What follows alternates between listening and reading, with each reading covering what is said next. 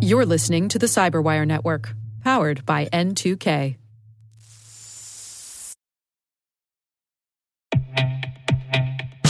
With over 8,000 threat hunters analyzing over 65 trillion signals daily, Microsoft works tirelessly with the federal government to keep our nation's data secure. This 30-year-plus partnership is driving mission innovation that is secure by design. Whether optimizing your existing defenses or tackling advanced threats with AI, Microsoft gives you the intelligence and the automation you need to defend at mission scale. Let's work together to stay ahead of emerging threats and secure your mission anywhere. Learn more at aka.ms/fedcyber. That's aka.ms/fedcyber.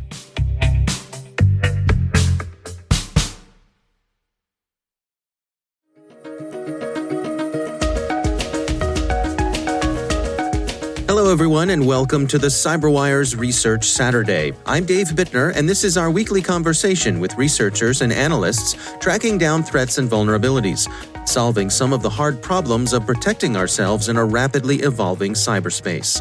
Thanks for joining us.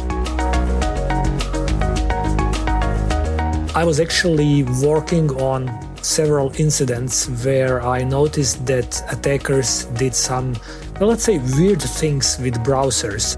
That's Bohan Zajerna. He's a senior information security consultant at a company called Infigo. He's also a certified instructor at the SANS Institute. The research we're discussing today is titled Abusing Google Chrome Extension Syncing for Data Exfiltration and CNC.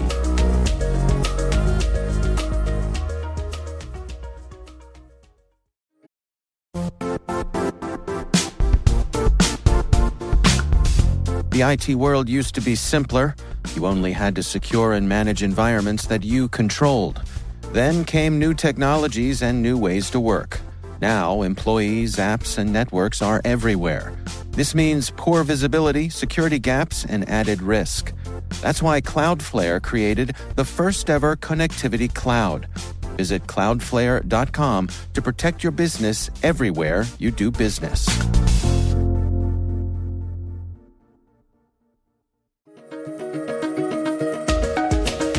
So that prompted me to do a bit more analysis of what exactly they did, and we managed to recover some files that were used by attackers and ended up finding out something very interesting. We found out that they were using some malicious extensions which were side-loaded, so they were not available on Google's website where you normally download extensions from. They were side-loaded. They were loaded directly into Chrome. And we found out that those extensions contained some very interesting functionality that allowed them to basically abuse Google's infrastructure through a legitimate function in Chrome, which is used for syncing data between different Chrome instances. And so they were using this particular functionality as their data exfiltration and command and control center mechanism. Well, let's walk through it together. Sure. First of all, a little bit of background on how Google handles extensions. What's the general functionality there? Sure. So with extensions, we can basically add all sorts of different functionality to our browsers. And basically, all popular browsers support some kind of extensions. Probably the most popular extensions are various ad blockers that quite often people actually use. They sometimes help you remove certain ads from websites, change them a little bit so they are maybe easier to read and use. Now, those extensions are generally very, very powerful and dangerous at the same time. They are powerful because they can change basically anything you see in your browser. And for the same reason, they are dangerous because they can also modify whatever you see on a particular web page, for example. So there are tens, if not hundreds of thousands of different extensions.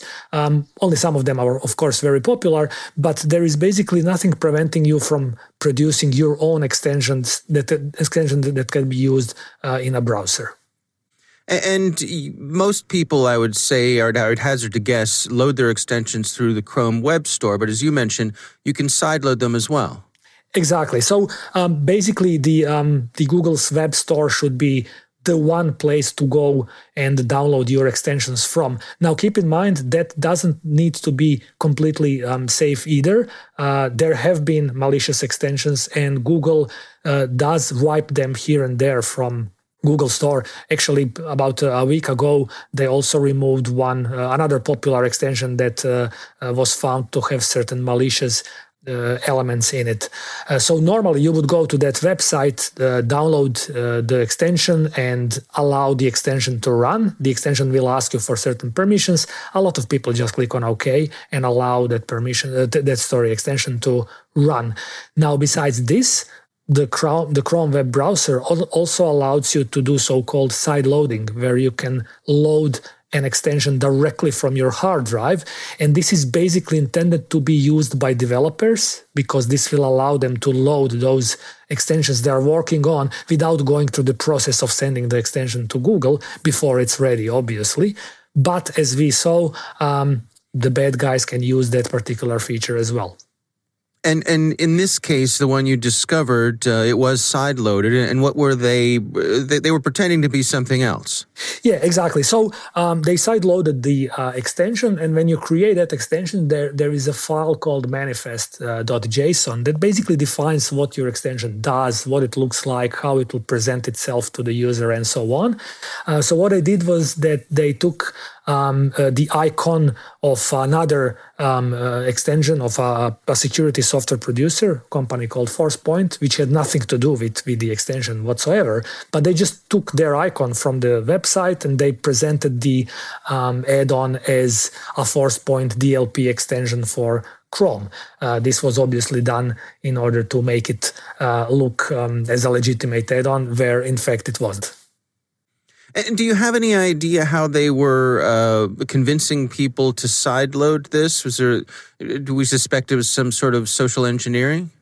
Yeah, unfortunately, I wasn't able to find it out. I suspect it's either social engineering, as you said, because it's not all that difficult to get people to load it, especially since it's just an extension. You can tell them, look, this is not a binary, it's just a browser extension. Or they maybe manage to compromise the machines as well and drop the file directly and just load it then into Chrome.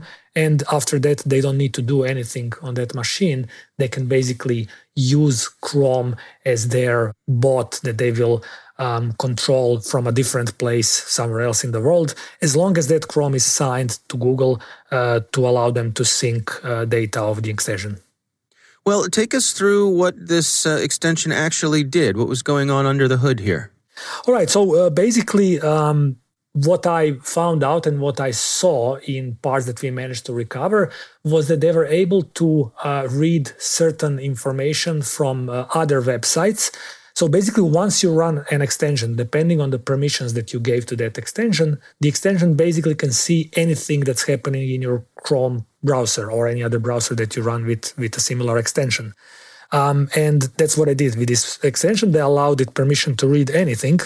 So the extension was trying to find some authentication tokens and then relay them to the attacker by abusing the sync feature. So that particular relay was actually flowing through Google's infrastructure. They didn't have to set up their own command and control center. They just relayed and synced the data through Google. Well, let's dig into that. I mean, how does Google's sync functionality work? How is it supposed to work? And how are they taking advantage of that? Sure. So it's actually a cool feature. It's a completely legitimate feature. And if any of the listeners are using Chrome, a lot of them might be using this feature already. So basically in Chrome, when you log into your Google account, Chrome will allow you to sync data between different Chrome instances. So for example, if you have two laptops, or if you have a laptop and your, iPad or phone or anything, as long as you use Chrome on all of them and you log in to your Google account, if you allow syncing, and there is a button that you have to click on to turn on syncing, then all of these browsers will basically sync data between them. This means that they will sync bookmarks, your history of pages, but it also allows them to sync extension data. So there is a small data storage mechanism that every single extension can use to basically store some data. That data can be stored either locally, so it's available only to this particular instance of Chrome, or it can be synced through the syncing feature between any other instance of Chrome that runs the same extension. So basically what the attackers were able to do here is to load the same extension in a different Chrome browser anywhere else in the world, log in with the same account. So they need to know the account username and password, which is logged in, signed in to Google, right? And then that other instance will simply sync data with the first instance of Chrome. And this communication works in both directions. Well, help me understand here. So through this syncing functionality through the browser plugin, they need to know the username, but they don't have to be logged in as that user? Okay, so they need to log in Chrome as the user that is used to sync the data. So in the particular incident I was investigating, the legitimate user actually didn't use that feature at all. So what the attacker did was that the attacker signed in on behalf of that user with a throwaway account on Google and then used that account to sync data. I see. Now, there's some functionality going on behind the scenes here where extensions are able to swap information between them. What's going on there? Yeah, exactly. So Google actually provides extension developers with a legitimate mechanism to perform that because they expect that extensions will need to sync some data. So for example, if you have one Google Chrome instance and you change something in an extension, you change a setting, then as a user, you would probably expect that the same setting is changed in your other instance of Chrome, for example, on your other laptop. So that's why they added this feature for extensions. And as I said, it's a legitimate feature, which makes sense. Now, the malicious extension basically abuses this particular feature, and it has a mechanism that allows it to set keys with certain values. And those keys with values will be very, very quickly synced between those two instances by using Google's infrastructure. In a matter of seconds, right? Exactly, in a matter of seconds. Now, you can't transfer gigabytes, really. There is a limit that Google imposes here. It's in the original text, but generally from some of the tests I did, it will allow you to exfiltrate a couple of megabytes per hour, which in a real-world scenario would be probably good enough for an attacker that wants to find a very stealthy way to exfiltrate data from an environment, especially since this data will be flowing only through Google. And if you are doing some network inspection, you will not see absolutely any suspicious traffic apart from traffic going to Google's website. Right. And one of the things you point out in your research here is that makes it hard to block this because you would affect legitimate good functionality from Google if you did. Exactly. So the website that's being used by the syncing feature is clients4.google.com. And the same website is actually used by Chrome, for example, when you start it, to figure out if you are connected to the internet or not, if you have some blockers on your network or similar. So if you just say that you don't want to allow anyone in your enterprise to access this website, you might break some legitimate functionality of Chrome. So it's not that easy to disable the syncing feature. So what options do folks have to protect themselves against this? So that's a great question, and luckily there is a way to make this secure in enterprise environments primarily. So first of all, with any extension, as we already mentioned earlier, since they can be malicious, we should be very careful when loading those extensions. Now, there is nothing to prevent people from sideloading extensions if they want to, but luckily for us, Google did publish policies that can be used, for example, in Windows domain as a group policy that your enterprise administrator can push and either completely disable extensions or just create a whitelist of extensions that you want to allow your users to use and then blacklist absolutely everything else. And that's something that I would definitely suggest that any enterprise does, because it will make your Chrome installations across your enterprise much more secure. It will give you power of controlling which extensions are installed and which are not. So basically you can block whole classes of attacks with that. Do you have any idea who's behind this and anything in terms of attribution or who they're targeting? Not at this moment, unfortunately. This was found as a couple of incidents, and it was not related to those incidents. So the attackers probably dropped the file by accident because they used some other functionality that we found. So at this point in time, I don't know, what exactly they were trying to steal or who is behind this. Yeah. It's certainly a clever attack, and it's one of those ones that I think leaves you both impressed and scratching your head. It's pretty straightforward, but boy, it seems to be effective. Yeah, exactly. There's the beauty behind this is that, as you said, it's pretty straightforward. It's actually relatively simple, and you don't need to be the world's best developer to code this. But at the same time, is very, very stealthy and definitely makes me feel unpleasant about all those extensions that I use as a user as well, because I like some functionality they provide.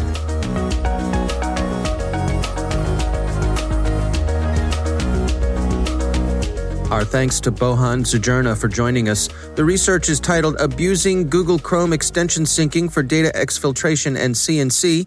We'll have a link in the show notes. And now, a word from our sponsor, Syxsense. Syxsense provides award-winning cloud-based automated endpoint and vulnerability management solutions to streamline IT and security operations. With its advanced platform, businesses gain complete visibility and control over their infrastructure, reducing IT and security risks and optimizing operational efficiency. With Syxsense, you'll get real-time alerts, risk-based vulnerability prioritization and remediations, and an intuitive automation and orchestration engine so you can focus on your core business goals, confident in the knowledge that your enterprise is secure, compliant, and running smoothly. To learn why enterprises choose Syxsense, visit syxsense.com.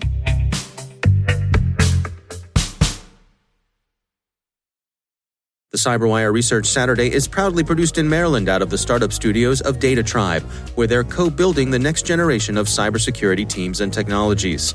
Our amazing CyberWire team is Elliot Peltzman, Puru Prakash, Stefan Vaziri, Kelsey Bond, Tim Nodar, Joe Kerrigan, Carol Terrio, Ben Yellen, Nick Valecki, Gina Johnson, Bennett Moe, Chris Russell, John Petrick, Jennifer Iben, Rick Howard, Peter Kilpie, and I'm Dave Bittner. Thanks for listening.